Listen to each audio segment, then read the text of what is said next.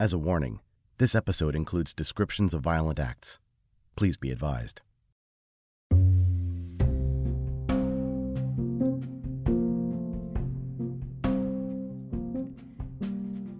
It's early November 1861, Port Royal Sound, South Carolina. This is 7 months after the first shots of the Civil War were fired, nearby at Fort Sumter. Captain Samuel F. Dupont, an admiral in the United States Navy, steers his warships towards South Carolina's Sea Islands, heading for Port Royal Sound. The fleet starts firing on Fort Walker and Fort Beauregard, and in a matter of hours, they defeat the Confederates, capturing the Sea Islands and the main port of Port Royal. Arriving on shore, the Union soldiers find Beaufort and the surrounding area empty, with only the enslaved Africans left behind.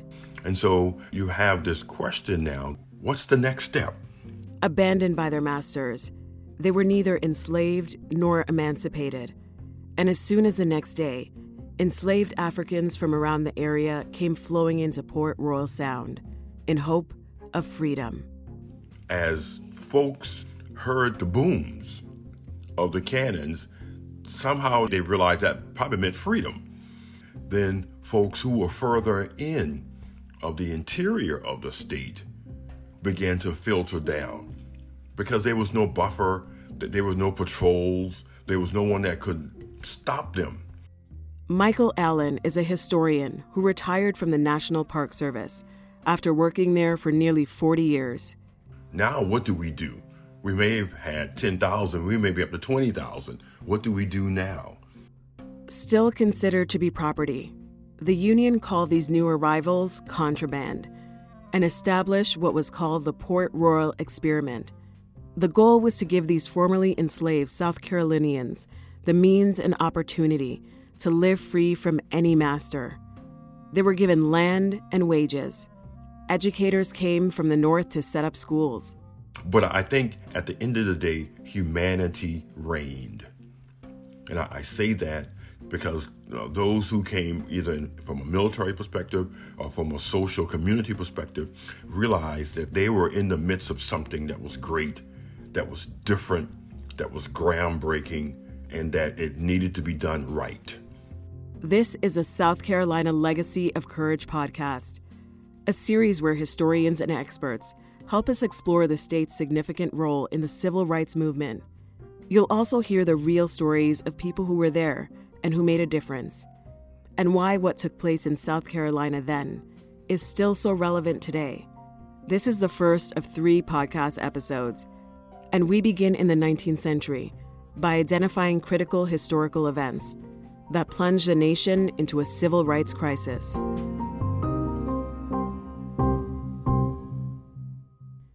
Union Army soldiers took over South Carolina's Sea Islands. The word spread, and now thousands of enslaved South Carolinians arrived seeking freedom. They came in the fall of 1861. I'm old enough because I grew up native to the soil. That's cotton time.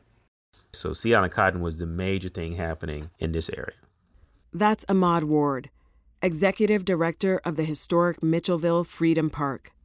The Union Army was hoping that they'd be able to benefit off of Sea Island cotton because it was just a different grade of cotton, and it was a higher grade and softer and stronger. So it was in high demand in Europe and other places. Working those cotton fields were the Gullah Geechee people, whose ancestors lived and worked in the rice-growing regions of West Africa. They were brought to North Carolina, South Carolina, Georgia, and Florida to work on rice, cotton, and indigo plantations. And they developed a culture, like the spirituals you're hearing now.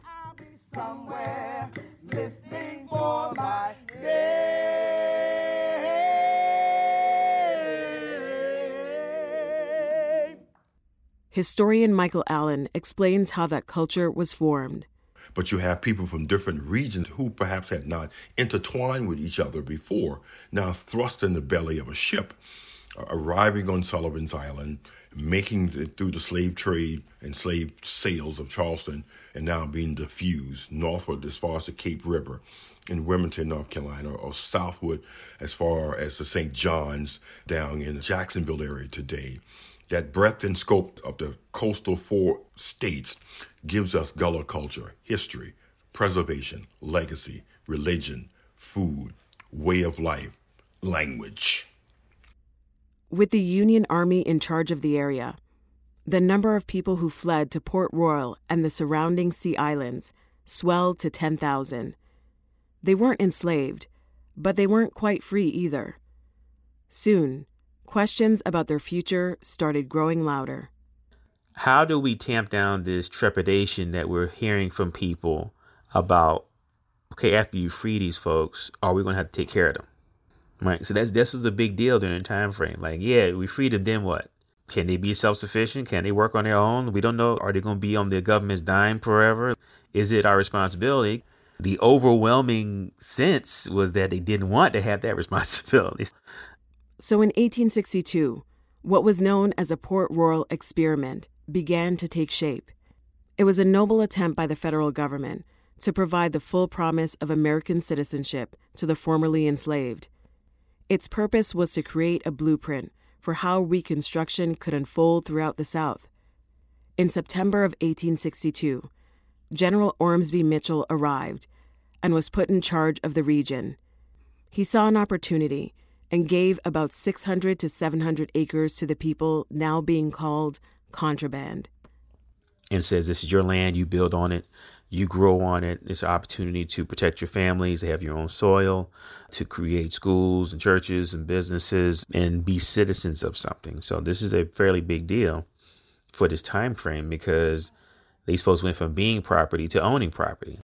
This became the town of Mitchellville, named in General Mitchell's honor. Residents received a quarter of an acre of land, where they built 12 by 15-foot homes. They made around $4 a month and governed themselves through a council operating under the supervision of the Army. If one of the Union soldiers wanted to go into Mitchellville, they had to have the appropriate paperwork. So if they did not have appropriate pass, they could be turned around at the gate and be made to go back. So that notion of a black person telling a white man in uniform to not come in is an alien concept even deep into the mid-20th century, let alone the 19th. Mitchellville thrived. At its height, the population hit 3,000. The town was talked about as far away as Chicago and New York. And so one of the things that Mitchell wanted them to do was to really push education. And the people took that ball and ran with it because they understood that even if they were re-enslaved, no one could take what was happening up here from them in their brains. And so Mitchellville is the site of the first mandatory school system in the state of South Carolina. By now, missionaries, educators, and ministers from up north had arrived in the area to help shape the Port Royal experiment. In Mitchellville, children ages 6 to 15 were required to go to school. As Mitchellville started to rise on Hilton Head Island, another development called Penn School, located several miles away, across tidal marshes and creeks, opened its first school in the South for formerly enslaved people. By 1865, it had expanded to 3 buildings. It is now called Penn Center, a portion of which is part of the Reconstruction-era National Historical Park. And by 1866, back at Mitchellville, more than 200 children attended school. The emphasis on education and self-governance in Mitchellville and the South Carolina Low Country was followed by a rising political class of African Americans in South Carolina. In 1868, the state had a majority black legislature and a legacy that endures. And because of what's able to happen here with Mitchellville and Penn Center and other situations in the Port Royal experiment, you have built this drive for political power with black people in this region. And so by the time we get to Reconstruction, even after Reconstruction is sabotaged, there's still a black power structure and political power going into the 20th century.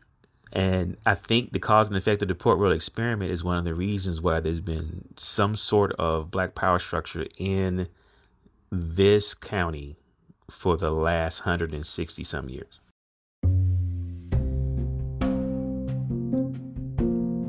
Taking a pause here to say that if you're interested in following South Carolina's legacy of courage, go to sclegacyofcourage.com, where you will find stories and information on this history.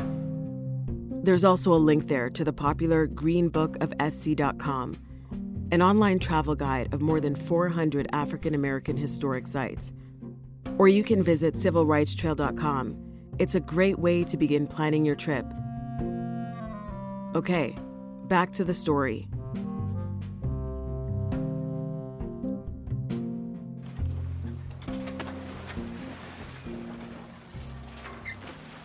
The date was May 12, 1862.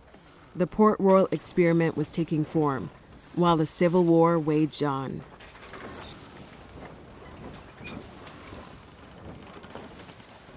Robert Smalls was an enslaved Gullah Geechee man working aboard the Planter, a steamboat hired by the Confederacy to help in the war. Smalls was the boat's pilot, navigating the vessel through low-country waterways. He knew that just outside the mouth of the Charleston harbor sat the Union blockade and freedom. That May evening, the Planter's captain and crew disembarked and went into town, leaving Smalls and other enslaved crew members behind. Smalls had been waiting for a moment like this to escape, and he decided to commandeer the ship himself and sail it to freedom. Michael Bulwer Moore is Robert Smalls' great-great-grandson. On the night of May 12th, the morning of May 13th, 1862, Robert got his family and the crew, the other enslaved crew and their families. He donned the long top coat and hat of the Confederate captain and head out. And with the darkness of night and at distance, because he was the pilot, he knew the various passcodes. I think there were 4 or 5 forts that he had to sail past, and he successfully maneuvered through all 5 and sailed to the USS Onward, which was leading the Union blockade, and was free. This act of bravery made Smalls a hero in the North, and to enslave people in the South. It also made him an enemy of the Confederacy, where there was a bounty on his head. He so angered the Confederacy that 150 years later, someone came up to me at an event. Someone came up to me very emotional and said to me, "I am angry with Robert and I am angry with you because I trace my ancestry back to the Confederacy and he embarrassed the Confederacy." Who was this man with steely nerves behind such a daring escape? Robert's mother was domestic. Robert grew up around the big house with the master, and so he was able to live with his mother and receive her love and care and tutelage and the like.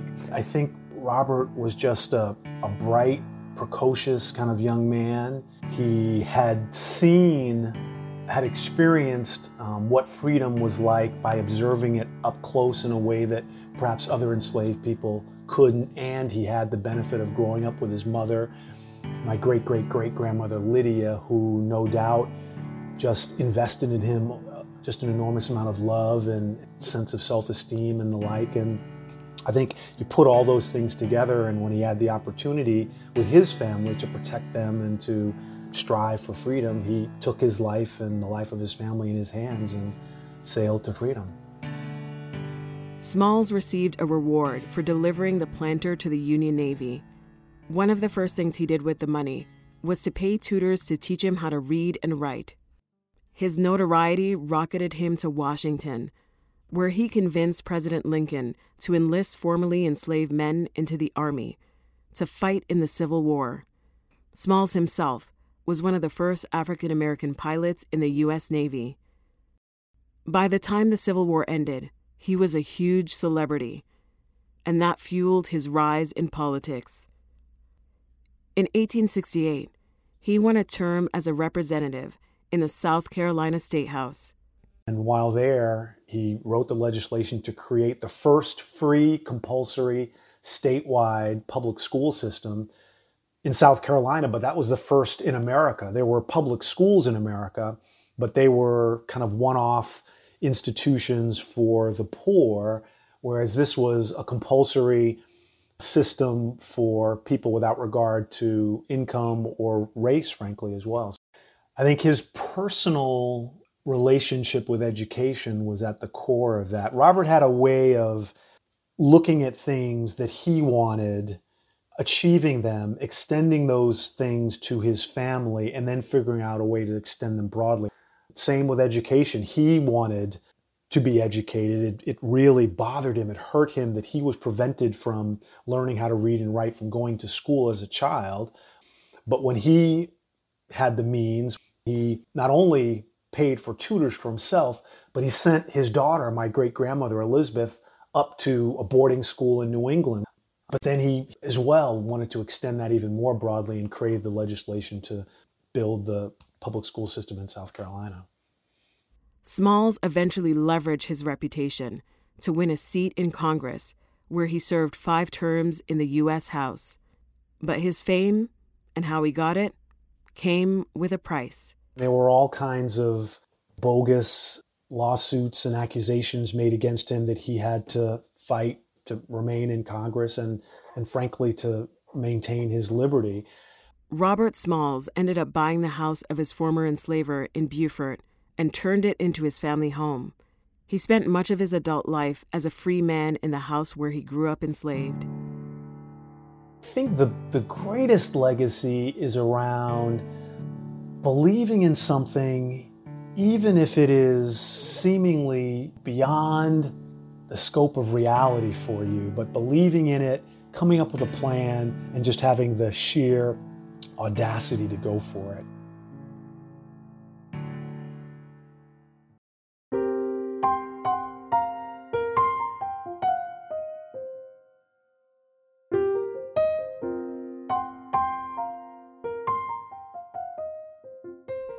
In 1868, South Carolina had a majority black legislature. One of Robert Smalls' colleagues was a man named Junius Mobley. Just 3 years earlier, Mobley had been freed from enslavement in rural Union County, about 70 miles northeast of Columbia, the state capital. Before he was emancipated, Mobley was a leader in Union County's African American community. Historians believe that he could read and write and was fairly educated, and he quickly became part of a community of African Americans in Union County who were organized and held political power. Mobley won an election into the state legislature in 1868, and a few years later, he ran for a seat in the state Senate against his former enslaver. Historian Kate Borchard Shane, with South Carolina State Parks, says white supremacists targeted Mobley during that campaign. They painted him in this light that made him seem like very, very radical and very fearful. And so the goal of that painting of him in this light was so that white people would be afraid and would activate and use their position of privilege and their position of power to ensure that he didn't become elected. So the backlash is so severe within those 2-3 years that by the next election, when Junius Mobley is running again, people are much more terrified. There's much more restrictions for voting. We see much less Black people coming out to vote because of the kind of violence that's happening. People are being beaten at the polls. Ballots are being taken out of boxes. There's a lot of tampering with votes. And so we think that's the situation that happened when he ran again. As African American lawmakers began losing their seats in the state legislature, the schools built to educate the next generation of Black leaders started shutting down. There's a constellation of reasons why the schools closed, including a drop in students as newly freed people fled the South. Back in Mitchellville, the once bustling coastal town run by formerly enslaved South Carolinians began to shrink. The Union Army left in 1868, taking most of the jobs and dealing a blow to the town's economy. Residents also left Mitchellville for higher ground inland to escape the storms. Again, here's Ahmad Ward from historic Mitchellville's Freedom Park. And then in 1893, the Great Sea Islands hurricane comes in and just wipes out everything. Kills about 2,500 people along the Sea Islands coastline. It's America's greatest natural disaster for a number of years. And half of Hilton Head is underwater. And Beaufort County is in really bad shape. And the government does not move to repair this area for a long period of time.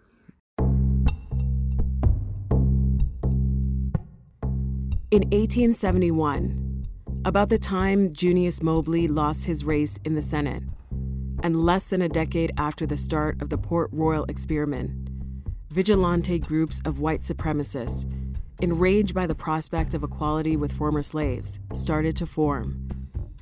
The number of lynching incidents grew, particularly in the northern part of the state, known as the Upcountry. It becomes more and more formalized and more nationalized during Reconstruction, but there's actually a group in the Upcountry that operated in early Reconstruction called the Slickers. And they're basically like a pre-Klan, proto-Klan white supremacist group that enacted vigilante violence.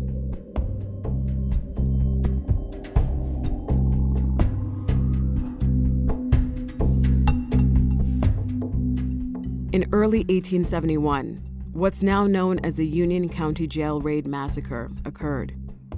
A group of black members of the South Carolina militia came across a white bootlegger.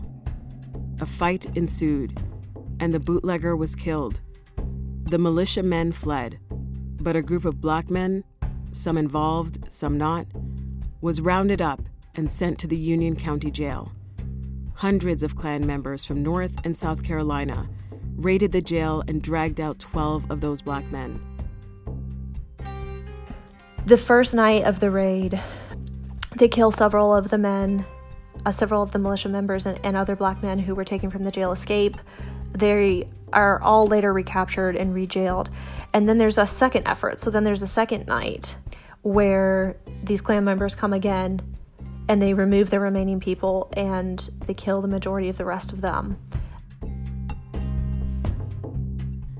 Robert Smalls, the daring steamboat pilot who steered the Planter to freedom and went on to become a U.S. congressman, lived to be 75 years old.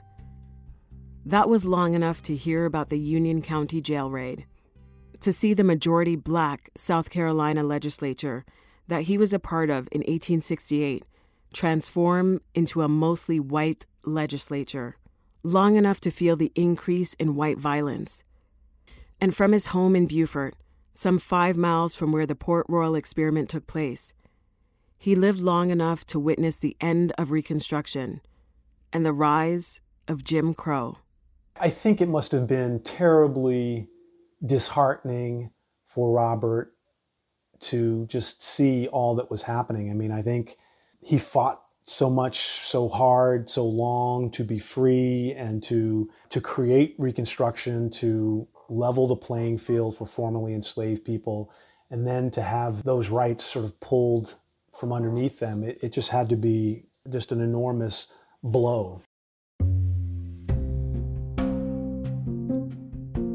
In response to the movement towards equality, white supremacy groups ushered in a wave of terror and violence.